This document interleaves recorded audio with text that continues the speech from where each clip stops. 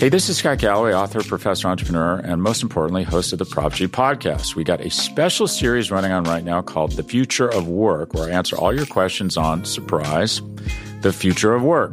Questions including, what are we missing when we work remotely? Or how do we handle work-life balance when a major opportunity comes knocking? From the provocative to the technical, we're offering insights you won't want to miss. So tune in to The Future of Work, a Prop G Pod special sponsored by Canva. You can find it on the Prop G Pod wherever you get your podcasts.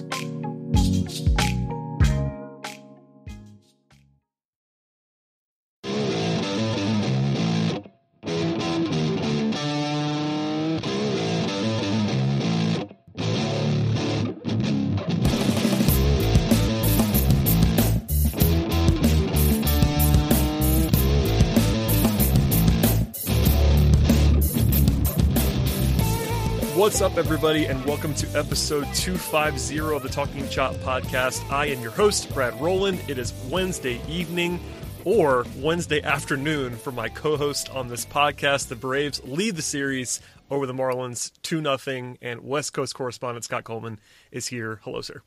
Hey, Brad. Thanks for having me on. The early, I guess they're not as early as the Red series, but an 11 a.m. first pitch today. But hey, there's something nice about having an early game and then getting to enjoy the rest of the games throughout the evening when you already have a win in your back pocket. So it was a great baseball game today, and obviously a lot of good stuff to talk about. For sure, and obviously the top line thought here is that the Braves are in a commanding position. It is not over, but they lead 2-0 in a best-of-5 series. And given that they are also the better team on paper in this series, the lead is even more commanding than you might even think that it is. Couple of top-line thoughts here. This is the first 4-game playoff winning streak for the Braves. That's 1999, which was quite a long time ago. You were a very young man at that point in time, Scott. Also, the Braves became the third team in baseball postseason history to have 3 shutouts in the first 4 playoff games. All kinds of stats we could get into, but in general, I will ask you sort of what your feeling is, because it hasn't been... Yes, there was the offensive explosion at the end of Game 1, but really it's been the pitching. And, the bullpen we knew was going to be a strength. We knew Max Fried was going to be a strength, but Ian Anderson is the headliner today. Like, he was ridiculous. What did you make of all that transpired, and do you agree that he is sort of the topic number 1 today? Absolutely. I think I always hate to say stuff like this because it is not as if Atlanta is a small little town in the Midwest that has a small regional fan base, right? Like, they don't have literally millions of fans across the country. But if Ian Anderson was pitching in prime time with the New York Yankees, he would quickly be becoming a household name for baseball fans across the entire country.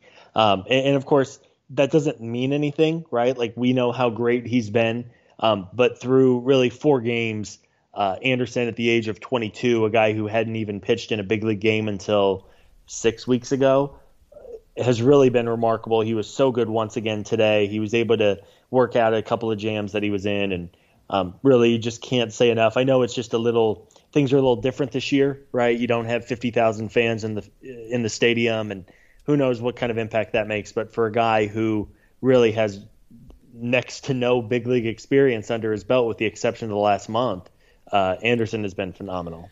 Yeah, we'll obviously go through all of it step by step, but he is the headliner. The bullpen was great again today as well, but Anderson going out and being nails now and back-to-back playoff starts is all you can ask for from a young man who, like you said, was not even in the majors just a few weeks ago, really, if you do the math. So, yeah, a lot of goodness there from Ian, who was really pretty dominant at times in this game. Other thing I want to mention before we dive into the play-by-play of sorts is that the top of the order, the Braves' 3 best players offensively, Ronald Acuna, Freddie Freeman, and Marcell Ozuna, go 0 for 11 in this game, and they win anyway. Acuna in particular was a topic of conversation before and during and even after the Braves won. I was watching some post-game coverage, and they were kind of poking fun at Acuna for going over 4 with 4 strikeouts. Yes, he was pretty bad today, but I don't really care about that. There's this, I guess there's sort of a faction of the fan base that was like, oh, this is why you don't open your mouth. And it's like, well, no, like, he's still pretty good. I don't think you have to worry about Ronald Acuna very much, but I didn't want to go down that road necessarily. But I think it speaks to this team that you could have a game like that where your 3 big guns at the top of the lineup do quite literally nothing in this game, and you still win because of everything else that happened. It absolutely speaks to the depth. Travis d'Arnaud is out of his mind right now. Yes, he is. Build the statue, right? If the Braves make a deep run here, we'll talk about where we should put that statue outside of Truist Park. But yeah, I mean, it was a day where Acuna, Freddie, and Ozuna were not great. Acuna especially was rough. Freddie has been on the wrong end of some batted ball luck. I would hope that balances out. Again, we're talking just a couple of games here, of course, in the playoffs so far, but to get a game when, and not only those three, but then add in Ozzy Albies and Adam Duvall, who are also hitless. Those guys combined to go 0 for 17, and the Braves still win the game. I would generally bet that they're not going to win most games when those guys go 0 for 17. And again, it just speaks to the overall depth and what this team has been able to do. And Ian Anderson and the bullpen again was phenomenal as well. You really can't say enough about that. And then you hope that the lineup gets going here, right? I mean, the fact that they have not lost a game, I know it's only been Anderson and Fried pitching, but the next part of this, which we'll talk about here in a bit, is what happens now, right? So it was great to get a win today, especially with the top of the order not doing anything. The Braves got 4 hits in this game and no walks. 4 base runners, and you get a win. So, again, that speaks to the pitching and all that. But Pablo Lopez is really, really good. He was very good today. I don't necessarily trust the Marlins front office because they've made some, we'll call it questionable decisions over the years. But, man, him and Alcantara and then Sixto, who we'll see tomorrow, are all really, really good and should be good for a long time. Yeah, that's the strength of their team very clearly, and we said that all the way through, but it's been apparent in this series. Okay, let's dive in to sort of the nuts and bolts of what transpired in this game. It was pretty quiet in a lot of innings, so we'll zoom through a few of these, but Ian Anderson opens with back-to-back strikeouts. He did allow a single and a walk after that in the first inning, but got out of it. He actually threw 24 pitches, which came back to bite him, I think, a little bit later. Snicker talked about the fact that he was kind of, not out of gas, but certainly getting towards that with some high-leverage innings. But he threw a lot of pitches. It was still just fine. Nothing doing in the bottom half, as we talked about. The top of the order was pretty bad, but you said this before, but bad bit luck for Freeman. He had a 107-mile-an-hour exit velocity ground out in the first inning, which is another good reminder, like, he's just rocketing the ball at times, just right at people, so not really concerned about that. The second inning, though, was finally the fireworks that transpired, I guess. Anderson was good once again. By the way, he had 2 strikeouts again in that inning, so 4 in the first 2 innings. The Braves were really quiet early on, obviously, but Dansby Swanson takes the lead with a home run. That was the overlooked one. I think we all focus on d'Arnaud because he's been so good for 2 games, but Dansby's the one that broke the seal in this game with a 403-foot homer. And by the way, he is the first player for the Braves to homer in back-to-back postseason games since Javi Lopez, which that's a long time. If you're a Braves fan, you would know Javi Lopez, but it's been nearly 20 years. So shouts to Dansby. I mean, yeah. High leverage numbers. I meant to write this down, but if you look at Dansby's career now, even the high leverage versus medium leverage versus low leverage, there's always some noise in those. But this is a guy who always seems to be really good at high leverage spots. You know, Dansby the last 2 years has shown up in all capital letters, right? He was one of the very few guys who hit last year in the NLDS. And then this year, as you said, I mean, you do anything for the first time since Javi Lopez. That's definitely some time has passed since then. I think when Dansby's right, everyone knows he's going to the opposite field. And then for him to pull really what was a pretty good pitch from Pablo Lopez, it was an down and in fastball. It wasn't like he just, hooked a hanging breaking ball down the left field line into the Crawford boxes. He crushed that ball to left center. It's a pretty big park out there. So Dansby looks great. Again, it just speaks to the depth and length in this lineup. And, as long as Dansby is healthy, he's generally been pretty good. And he has had some inconsistency issues, of course, throughout his career. But right now, as has been the case for most of his short career, he is locked in whenever the playoffs come around. And as you said, it really kind of broke the seal early on. Yeah, he is essentially, it's been only d'Arnaud and Dansby in this series, and obviously a little bit of Ronald Acuna. But that was a big swing from Dansby, and that was desperately needed in retrospect, especially because I guess the Braves still would have won without it, I suppose, if you want to get technical. But having that cushion early on was probably very helpful for everyone involved. The other thing I want to mention for the second inning was this very bizarre play. I was at work during this game, so I was watching, but without sound. So I probably missed a few things early on in this game. I didn't notice this. Number one, Adam Duvall almost hit a home run back-to-back with Swanson. That's the play. That's what I had written down first. And then I kind of double-taked because it felt like there was a bit of a weird thing with the pitch count. People were talking about it on Twitter. I went back and watched it. And then national folks, local folks, etc., picked this up throughout the rest of the game. Adam Duvall walked, and the umpire did not give him a walk. For whatever reason, it didn't end up biting them, but Ryan Spader of the statistical expertise on Twitter said it was the first recorded pitch count error in playoff history. It's very, very clear that he walked on 4 balls and was not given his space. So, I mean, did you notice this in real time? Because I will be honest, I kind of did, but I was like, kind of could tell myself that I didn't notice it because I wasn't listening, and no one paid attention, I guess, to the umpire's mild defense, if there is one. Like, no one in the Braves dugout said anything, I guess. Like, it was just kind of weird because you would think the Braves would be losing their minds, same with Duvall, and nobody seemed to do that. But, man, to lose a guy on base in a playoff game because the umpire lost count is kind of brutal.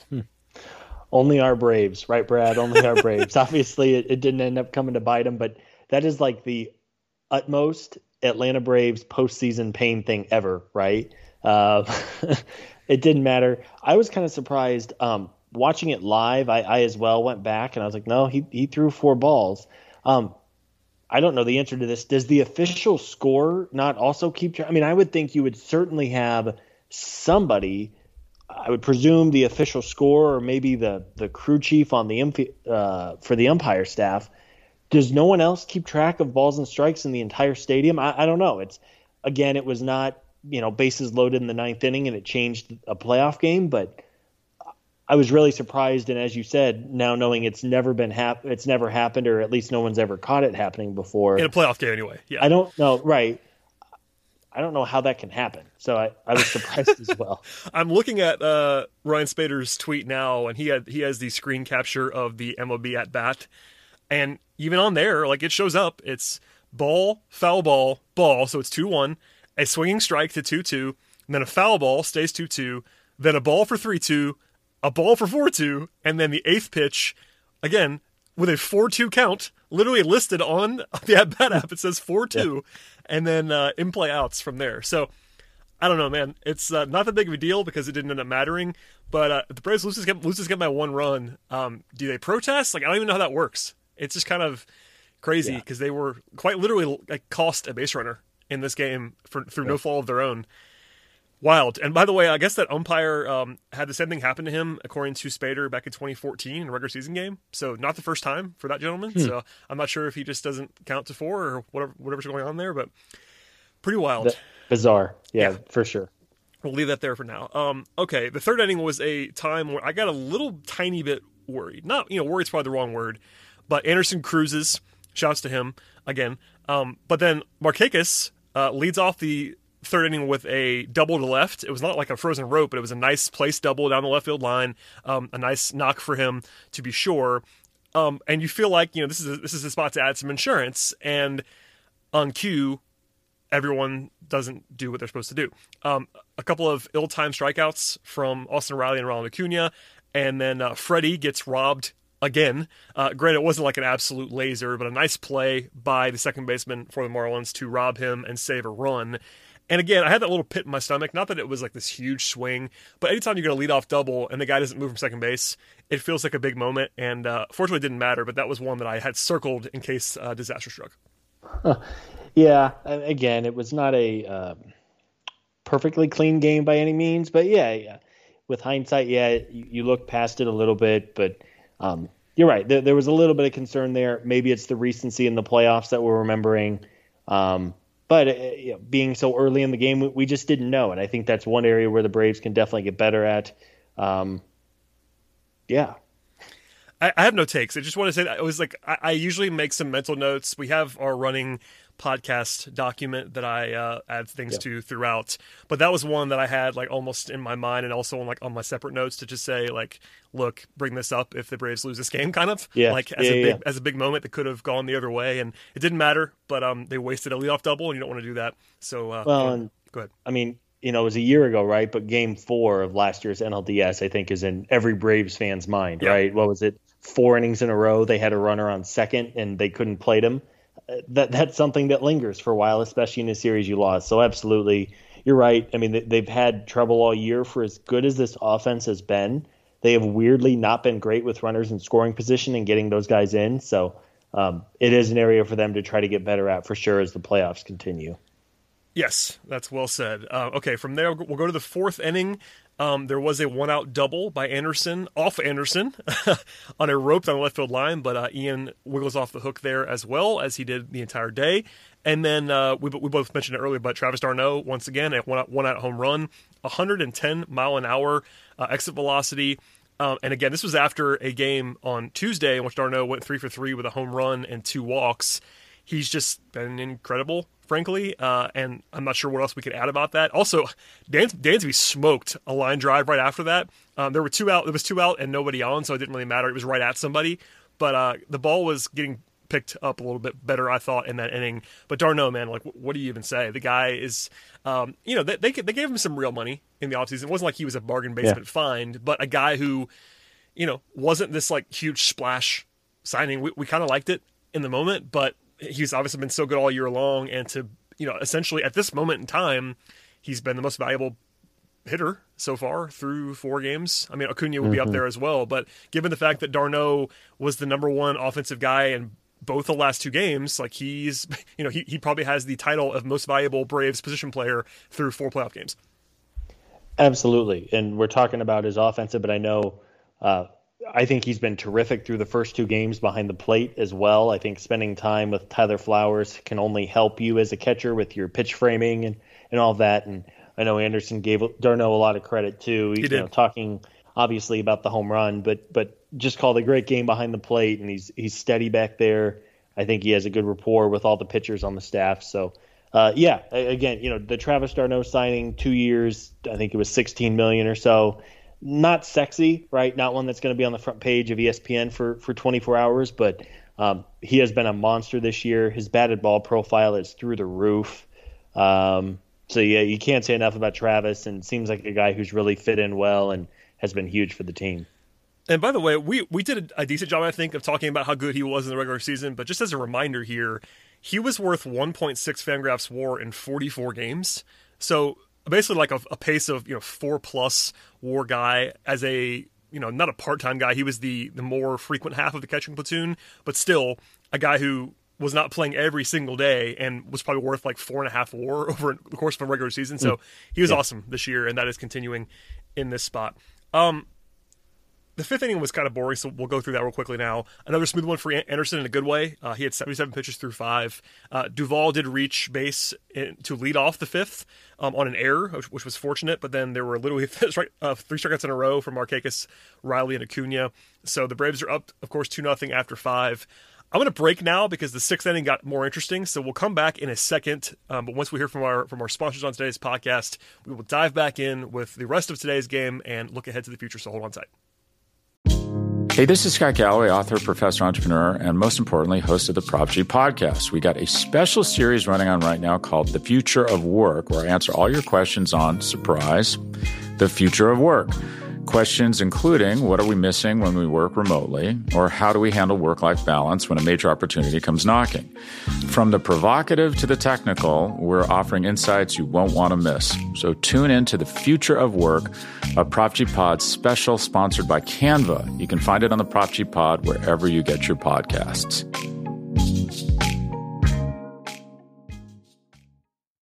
You ready? Showtime. On May 3rd, summer starts with The Fall Guy. Let's do it later. Let's drink a spicy margarita. Make some bad decisions. Yes. Audiences are falling in love with the most entertaining film of the year. Fall Guy. Fall Guy? Fall Guy. That's what the poster said. See Ryan Gosling and Emily Blunt in the movie critics say exists to make you happy. Trying to make it out? Nope. Because I don't either. It's not what I'm into right now. What are you into? Talking. Yeah. The Fall Guy. Only in theaters May 3rd. Rated PG-13. All right, Scott, the 6th inning was the one that scared everybody to death. And the one, honestly, the only time in this series that I think Snitker's actually been second guessed. And we'll get to that in a second. So a 1-out single allowed by Anderson. Snitker had both O'Day and Tyler Madsick warming in the bullpen at that point in time in the 6th inning. Anderson did get a strikeout of Aguilar to get the second out, but then he exits after that. So we talked about him ad nauseum, 11 2/3 innings, 17 strikeouts, by the way, in 2 starts. Just ridiculousness from Ian. But now we'll pivot to analysis mode. I tweeted this in the moment, as did a couple of other people. I was perfectly fine with going to the bullpen in that spot. I said it before it happened. Did I feel the same way a few moments later as I was watching Darren O'Day not look very good? You got to stick to your guns. If I had known O'Day was going to look like that, I would have not said that same thing, because he did not look like himself whatsoever. But before we get to that, what was your thought on taking Anderson out at 94 pitches in that spot with a guy on and 2 out? So in the moment, I probably, whenever Snitker went out to the mound, and he kind of talked to Anderson for maybe 30 seconds or so, and I wasn't sure if it was going to be a pull or what, I was leaning towards leaving Ian Anderson out there for one more hitter, and then if he didn't get him, then pulling him. But I was okay with it. As you said, it was truly the first time, maybe not truly, because that 13-inning game in the wild card round was a little crazy, but there were a couple, yeah. It was really the first time that Brian Snitker made a move in the middle of an inning in a big spot where he was going to be, it was going to reflect on him, right? Yep. I mean, there's some obvious decisions that he's going to make, and there's ones where it's truly 50-50. I think if you asked 100 people, I'd say it would be pretty close to 50-50. Anderson stays in versus you bring in O'Day. So with that said, O'Day was not sharp, and he was able to get out of it, which is the ultimate good thing, I guess. But it was a decision that was going to, one way or the other, be remembered, and here we are talking about it. We're not the only ones, I'm sure. But it was a big decision, and ultimately it worked. It was not pretty, but if the end result is no runs, then I guess it worked out. Yeah, and, I don't like to be revisionist. That's why I said it beforehand. I'll stick to the fact that I think it was the right decision. Again, I think that O'Day looking like that makes it look a little shakier, obviously, which he can't know. I mean, the only thing that you can say is that O'Day had not thrown back-to-back days all season long, and this is the first time he did that all year. So that's worth pointing out. But, Darren O'Day has been awesome for basically his entire life against right-handed pitching. Like, I understand why you would put him in the game there against back-to-back righties. I mean, you need one out there. Anderson was awesome today. We both said that, but this is a young guy who's throwing high leverage pitches. 94 pitches wasn't like crazy, and they sort of alluded to the fact that he wasn't quite as crisp late. I don't know. I was totally fine with it. I tweeted that, but I'm on your side. Like, it's a coin flip. I can see both sides. It was not definitive. I would have not criticized him if he left him in. And we're not. It was kind of funny. Somebody accused me today of being too kind on Snitker. Did I tell you that already? It was very funny on Twitter. First time for and I was like, wow, interesting. That's a new place that we've entered. But no, it is. Yeah, I think it's pretty close to a coin flip. I would have left him in. You might have pulled him. I think it would have been fine either way. O'Day, obviously, again, not very good. He hits the first guy. Yeah, not great. Then walks somebody, so he has to then face old friend Matt Joyce, which is a nightmare matchup for Darren O'Day. Yeah. Darren O'Day is a very, very platoon-heavy guy, and because of the 3-batter minimum, he has to stay in there to face a lefty, and Joyce matches right-handed pitching. He always has. But for some reason, Joyce lets him off the hook, which I really, really appreciated. What were your thoughts on an old friend swinging at the first pitch? O'Day clearly did not have command, no, right? He was everywhere. And the umpire was squeezing him a little bit too, which was not helpful. He had a couple balls just off the plate, and I would argue they were strikes for most of the afternoon, but it is what it is. But the pitch, I went back and looked at it. The pitch to Joyce that he rolled over to first, it wasn't a great pitch. It wasn't a bad pitch. It was a slider. It was in the middle of the zone, but it was down a bit. And there was some, with everything O'Day throws, there's a lot of movement. So, if Joyce worked the count to a 2-2 pitch and rolled over on it, it sucks for Miami in that situation. But I think it's okay for him to swing at the first pitch there when O'Day cannot find the strike zone and just hit a batter as well. Is pretty brutal. Obviously we'll take it. Old friend Matt Joyce, he would be welcome back in Atlanta at any time. But I was surprised. It's funny with the new 3-batter minimum rule, and I know playoffs are viewed at obviously a much higher level of stress throughout the entire time. But that was the first time that I can recall the 3-batter minimum really coming back to kind of bite you. Yeah, because there is no way he faces Joyce there, obviously, if that does not. If that's not in place. And that was one of the reasons why, by the way, that I was okay going to O'Day, is that there were 2 righties in a row. If there had been a lefty coming up directly after the first batter, I would have actually not liked going to O'Day, because you could have just left Ian in there for one more right-hander. But your margin of error is such where all you need out of O'Day is to get 1 out of the next 2. Unfortunately, he just didn't do that, and then had to escape against Joyce. But yeah, I mean, your point's a good one there. Like, he's not pitching. This is 2 years ago. He is not facing Matt Joyce there under any circumstances. No.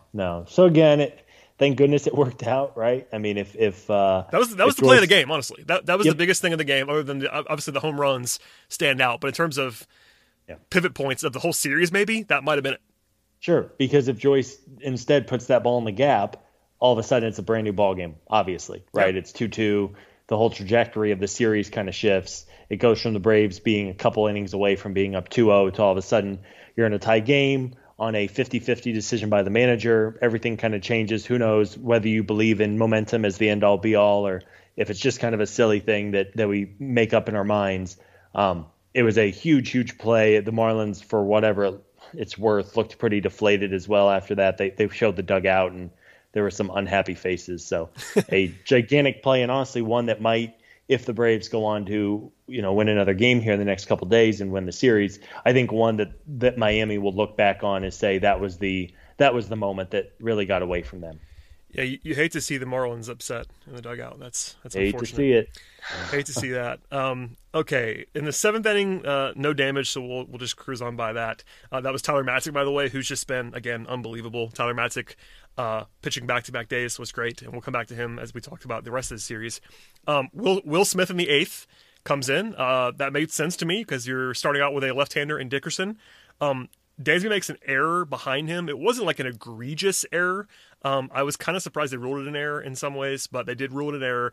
I think maybe it was tipped or something like that, but it was a spot where Dansby makes that play a lot, but unfortunately that sort of woke up the echoes a little bit, and then we get into the next play. But before we go to the Markakis controversial play, thoughts on Dansby not making that play? Because I thought it was kind of, I don't want to say routine, but a play that he makes more often than not. Yeah, I think right after seeing it, I tweeted, that's a play Dansby has to make. And I think Will Smith, looking at the replay, like the tip of his glove or maybe his hand kind of changed the trajectory of the ball a little bit. It's not like it completely changed all that much, but there was a little bit of a funky spin and bounce on the ball. It's a play, as you said, I think that Dansby would tell you he should make and frankly needs to make in that scenario. But in the moment, right, up 2 runs with only 6 outs to go, it was kind of oh boy, here we go again. Because that just seems how playoff rallies start, right? There's a fluky bounce or something like that, and then before you know it, the game's tied. So, again, it ended up not mattering in the grand scheme of things, but it was a play you hope Dansby makes down the line. Yes, that's all very well said. Okay, we'll get to the next play now. I'm going to pledge to everyone that I'm not going to rant about this because it was a positive day for the Braves, but the discussion made me crazy. So there's a flare to right field. This is, again, with a guy on base after the error by Dansby, no outs. A flare to right, a play that I assume was going to be a flyout, frankly, off the bat, and a play that had a .260 expected batting average by StatCast, so that means that 74% of the time that is not a hit. But Markakis in right field does not get to it. He plays it on a short hop, and to his credit, makes an absolute perfect throw, a strike to second base to get a force out because the runner was holding, presumably because he thought the ball was going to be caught, as I did, and was not able to get to second base. So a couple things here. That could have been Christian Pache, of course. The Braves were leading 2-0. People were wondering why that wasn't the case. The reason I think it was is because Markakis was due to lead off the bottom of the 8th. So I assume Snitker was going to try to leave him in until that and then take him out, which is exactly what happened, frankly, because as soon as he hit and he actually got retired in the 8th, they went to Pache for the 9th. So that's one thing. The other thing is, like, it's kind of a multifaceted thing. We all know Markakis is not the most nimble in right field. I think that's a play that I would say the majority of right fielders make in the air and just catch the ball. He got a lot of praise on the broadcast and also from Snit after the game for being aware enough to not dive and make a mess of it. I will agree with that to some extent in that he wasn't going to get there. So as soon as you know you're not going to get there, play on the hop and do exactly what he did. He made the play as necessary. I do think, though, we have to at least acknowledge that should have been caught in the air. So it's kind of this, people like to give him credit sometimes when they just like to give him credit sometimes, and that's fine. And again, he made the play. It didn't impact the Braves in a negative way at all because he made a perfect throw.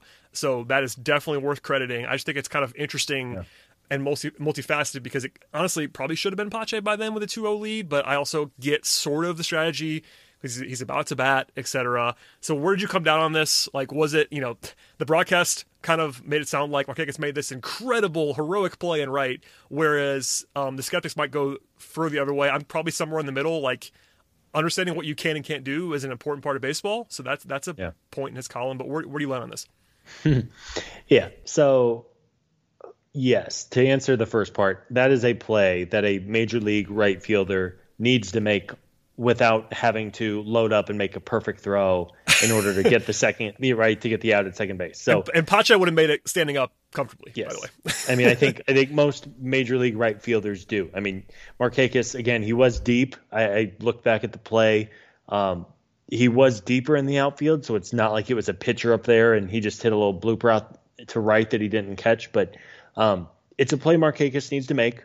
It was a heads up and fortuitous, honestly, that the bounce came right to him. Yep. He made a great throw. Dansby at second base, the intangibles of him, he was on second base and reached out for the ball nicely, like a first baseman would. So that could have been the difference between beating the throw and not. And as you said, the Braves won, right? So it's not one of these plays that might have just ended the season or changed the trajectory. It doesn't matter in the grand scheme of things anymore. But I think that is a play kind of like the Dansby play that preceded it literally 45 seconds before that needs to be made in a eighth inning of a close playoff game. So we talked before the wild card round with, defensive replacements and whatnot. I think that's a decision that's going to vary by game. And I guess because Markakis was due up to lead off in the eighth, I mean, that's the only reason why he was still in the game. I'm convinced of that because to Snit's credit, he's gone to Pache pretty much every time he could have in the series defensively. He just didn't do it an inning before. And I am convinced that if Markakis bats in the bottom of the seventh, if he's the one that ends the bottom of the seventh, he comes out of the game. Yeah, I think so too. So you could argue the merits of that, like how much better of a hitter is he than Pache, all that stuff. I don't want to do that now. It doesn't really matter. But that is why I am 99% sure why he was still in the field in that spot. And again, the impact is minimal. It's we are a process driven podcast in a lot of ways, so we have to talk about this a little bit. I thought some of the praise was a little bit too far, but again, he did throw the strike. He did make the play. So, mixed results, I would say. But yeah, the combination of Dansby making a error that was probably an error, and then Markakis doing that, like it could have been a spot that bit you. It's kind of like the one before that we talked about with O'Day, but stuff's breaking in the Braves' favor in this series, which is new. It's new and bizarre that the Braves are getting some fortunate bounces along the way here, but that's where I would land on that. It was fortunate. It was also heads up. It was a strike, well executed by everybody, and they won the game. So there you go. Yep, there you go. They win the game. All is well, right? What cures everything wins, and winning. They won. So, yeah. Will Smith, by the way, other than those two plays, neither of which were really on him, he pitched great again. He looks great. Shouts to Will Smith. Yeah. In the ninth, Mark Melancon also cruises. He gets the ball. It was Pache and right. A breezy 1-2-3 inning. No drama whatsoever. We love that with Melancon. And the bullpen rides again. By the way, the bullpen has allowed one earned run in 17 playoff innings. Wow. 1 run, 17 innings. That is about as good as you could possibly ask for. Yeah. We talked about in the NLDS last year, Braves had the lead in the 8th inning of games 1, 2, 3, and 4. Oh, God.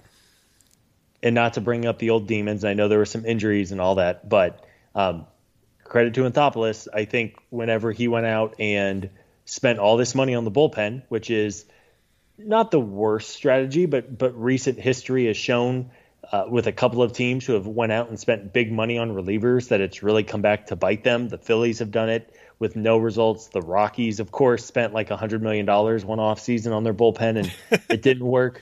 That has not been the case by any means for the Braves and Anthopoulos. And the way he overhauled the bullpen at the last year's trade deadline and then the last offseason has really been the difference in these first 4 games. Fried and Anderson have been good, but without the excellent bullpen, I'm not sure the Braves are in the spot they're in. Yeah, that's absolutely the case. As good as the pitching has been from Fried and Anderson, you can't project 17 innings in 1 run. Like even for this Braves bullpen, like how good they've been all year, no one could tell you that's like a normal outcome. Like it's incredible. So I hope it keeps up, but they've needed it, and they've been able to hold on to leads and executed as a result. Before we look to Game 3 and beyond, I want to make sure we mention before Game 2, old friend Don Mattingly made some waves, I will say, in complaining about Ronald Acuna and a slide in Game 1. He did get up with a spike at second base. That's worth noting at least, but my general reaction was, come on. I said this on Twitter, but the Marlins have really chatted a lot for a team that does not really earn the kind of chatter that they've put forth in this series. And I'm sure they enjoyed the fact that Ronnie went 0 for 4 today. But did you have any thoughts, both prior to or post Game 2, about the Marlins' general decorum in this series so far? You were not here yesterday, so I have to give you the floor. Yeah, I mean, okay, so it's kind of like the Astros, right? So the Astros cheat their way to a World Series. Then everybody gets mad at them for cheating. And somehow now the Astros are mad at everybody else for being mad at them for cheating their way to a World Series. So it's like the Marlins and Don Mattingly, who is a certified clown, is mad at Acuna because he responds whenever they continually try to legitimately hurt him, right? I mean, he narrowly avoided a broken wrist the first time a couple years ago from Urania. He's taken at least 2 of those balls that he's been hit with in the upper part of his body. I know yesterday's was more in like the butt area, which I guess is the place you want to be hit by a fastball, if there's a place you want to get hit in your body with a 95-mile-an-hour fastball. But give me a break. I mean, as you said, this is not a team that's won literally anything in the last 15 years. And for them to be upset and angry, literally, that Acuna is upset that he keeps getting hit by fastballs, I just don't get it, right? I don't understand it at all. I mean, obviously we're biased, right? We're Braves fans. We're fans of Acuna, and we don't want to see him get hit. But I think all of baseball, if you look at some of the responses, I think Fox Sports MLB tweeted out the video yesterday of Acuna getting hit, and even people who weren't Braves fans were like, why do they keep throwing at this guy? Leave him alone. I think it's starting to catch on a national level that what Miami's doing is pretty crappy, and hopefully this is the end of them trying to injure one of the game's best players.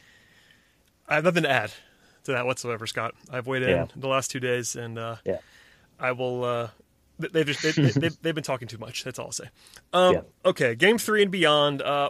Let's start with the bullpen real quickly. The guys who have pitched 2 days in a row are Melancon, Smith, Madsick, and O'Day. I don't know. I have not seen or heard what Snitker has said if he's been asked about this. I'm not sure if those guys will be available for Game 3.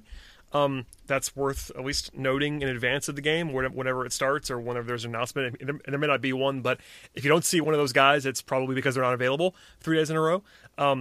Also, though, on the bright side, Shane Green and AJ Minter have not pitched in the entire series, and Shane Green and AJ Minter are pretty good relievers, so having those guys fresh and available is a nice plus, and it'd be logical to see them probably in Game 3. The other guy who did not pitch today but did pitch in Game 1 was Chris Martin, who we did point out yesterday on the show with Eric and I that he might be unavailable today, given how many pitches he threw in Game 1. So I assume he was unavailable, honestly, with the way they handled the bullpen today. So I think you'll probably see Martin maybe as the closer tomorrow if Melancon can't go 3 days in a row. We're kind of guessing, but it will be interesting to see who is available. I would be stunned beyond belief if O'Day or Madsick pitch tomorrow.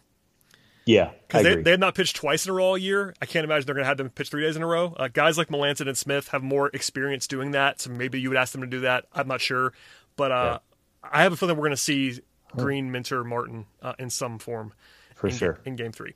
Also, they have Dayton and Webb available if you want to get a little bit later in the game. If they go to extra or something like that, you might see those guys, or if there's a short start. And then, of course, Josh Tomlin and either Yanoa or Wilson if they don't want to save both those guys for Game 4. So that'll be interesting to see. I don't have a takeaway or prediction, but I think we'll definitely see Green and Minter, if nothing else, in Game 3. Starting pitcher-wise, it's Kyle Wright against Sixto Sanchez. Right through a sim game on Friday to stay fresh and stay in the groove. He's not pitched in a game in almost 2 weeks. He was quite good at the end of the year. That's on the positive side. Sanchez is a pretty significant prospect, a former top 20 in the entire league prospect. On paper, this is not an edge for the Braves. Wright's certainly capable of pitching quite well. We've seen that now. But do you have thoughts on that Wright versus Sanchez matchup? Because on paper, it probably leans a little bit to Miami, but also there is some variance in a good way with Wright, I think. So I think we talked about before the playoffs began, you feel pretty good when Max Fried and Ian Anderson start for the Braves, right? Between the offense and the bullpen and the way those guys are throwing, you feel pretty good about the Braves' chances. And I think for the most part, the Braves will be favored just about any time, really in the entire National League side of the playoffs, with the exception of maybe a game or two in LA, depending on who they would face. Of course, what happens now after they're at this 4-0 start to the playoffs is what happens next, right? Because we're guaranteed to see Kyle Wright, who has been good. He was really good the last 3 or 4 starts in the month of September. I think there's a lot to like there. If you're also looking at Sixto Sanchez, who was great this year, the Braves did see him in the final week of the year and hit him pretty hard. He only threw 3 innings, gave up 4 hits, 4 walks, 4 runs, only struck out 2. It could have just been a bad night for Sixto, but before that start, he also kind of struggled against the Nationals, got hit hard for the first time really ever in his short big league career. So this is not to say that Kyle Wright can't pitch better than Sixto tomorrow and the Braves aren't going to win the game. I think they absolutely could. I picked the Braves in 3 for that reason. I think they certainly can. But this is where it really gets interesting, right? They've had a great first 4 games, and now they have to see what the rest of their team can do when they don't have their number 1 and number 2 out there. So all eyes will be on Kyle tomorrow, making his first big league debut. He has not pitched in about 2 weeks competitively, and it goes without saying, it is the biggest start of his young life, and he'll be counted on, and hopefully he's able to do more of what Fried and Anderson do, and then get the ball to the bullpen with the lead. Yeah, I'll be interested to see, and hopefully it won't matter. Hopefully he pitches so well that none of this comes into play, but the Braves need to have a plan if he's not crisp, whether that's going to be Yanoa or Tomlin or Wilson. One of those guys has got to be ready to go for multiple innings tomorrow if something goes awry early on. Hopefully that doesn't happen, but at least having a plan in place there is the way to go. Just for projection's sake, I know Zip's projections, these were before today's game, but they really shouldn't change much, had the Braves at like 58% to win Game 3 with that matchup of Wright versus Sanchez, so the Braves still favored, just less so than the first 2 games. That is the same for the betting markets. I saw before we started recording, the Braves were about minus 135 favorites in Game 3, which is down from like minus 180, 190, 200, something like that the first 2 games. So generally speaking, people are assuming this is a little bit closer of a matchup in Game 3, which I tend to agree with. The Braves are still the better team. The Braves are still favored in Game 3 individually, but if there was a game on paper that the Braves are not favored as much in, it is Game 3, so keep that in mind. I know you already picked Braves in 3. We should round this up now with the final projections. Obviously, up 2-0. The Braves are in a great spot. Teams with a 2-0 lead in the NLDS are winning at an 88% clip in the history of Major League Baseball. So that's pretty strong. 538 says 94% for the Braves. And the betting markets, the Braves are currently minus 2,200 to advance on BetOnline. That's a massive number. So all that to say, we know this to be true. We're very logical people. The Braves are huge favorites at this point in time. It is not over. I said this yesterday on the podcast. I'll say it again now before I let you interject. But I can tell you from experience, having watched a lot of Braves baseball, even a good Braves team is capable of being swept in a 3-game series by an inferior opponent. It's happened many times. We've seen this happen. Am I lying? No. So You are not lying. I'll just say that. Obviously, the Braves are big favorites. We hope they win. We think they're going to win. We both picked them to win. You picked them in 3. I picked them in 4. But this is both reverse jinx, and I'm also serious. It's still baseball. It's still only 3 games, and crazier things have happened than losing 3 games in a row. So I refuse to be overconfident, Scott. I feel great about the way things have gone so far, but we're not calling the series right now. I refuse to ring the bell or do anything like that. It's not over. We'll see. We're not going to discuss the next series until the next series arrives. Any of that stuff. Win game 3, finish things off, and let's just get out of here. Yeah, it's kind of like the Reds game 2, right? Nobody wanted to go to game 3. No. And the nice part of being up 2-0 is all the pressure falls on the other team, right? Because they have to be nearly perfect for the next 27 plus innings if they want to win this series. So I think the Braves are in a great spot. Obviously, the first 2 games could not have gone much better than they did.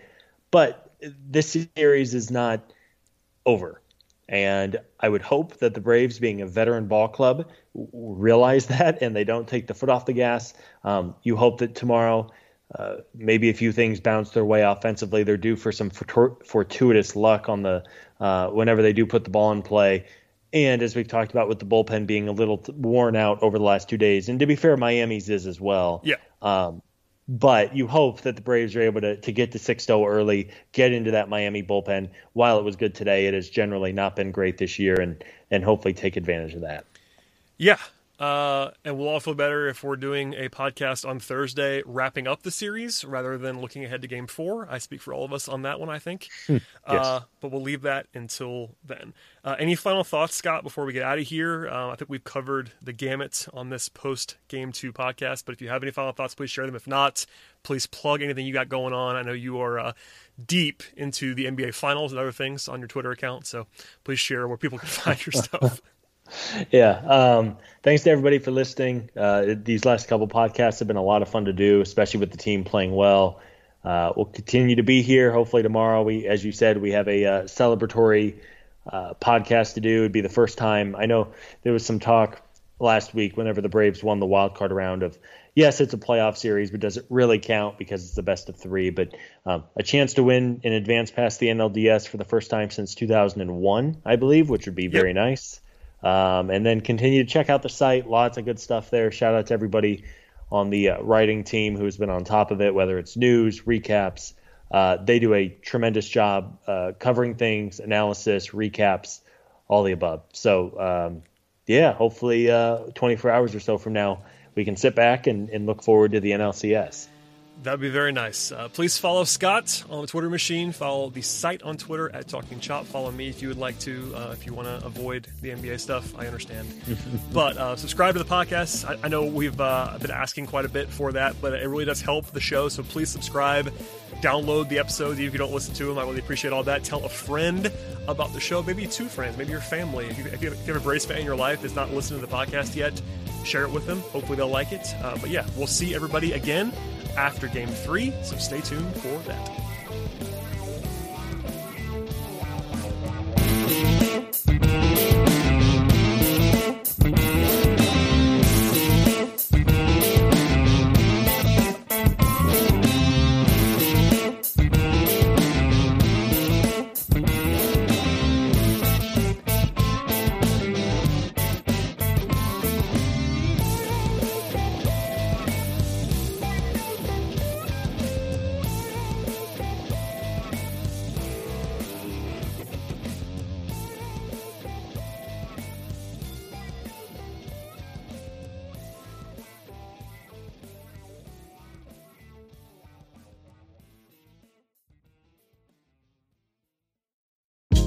Hey, this is Scott Galloway, author, professor, entrepreneur, and most importantly, host of the Prop G podcast. We got a special series running on right now called The Future of Work, where I answer all your questions on, surprise, the future of work.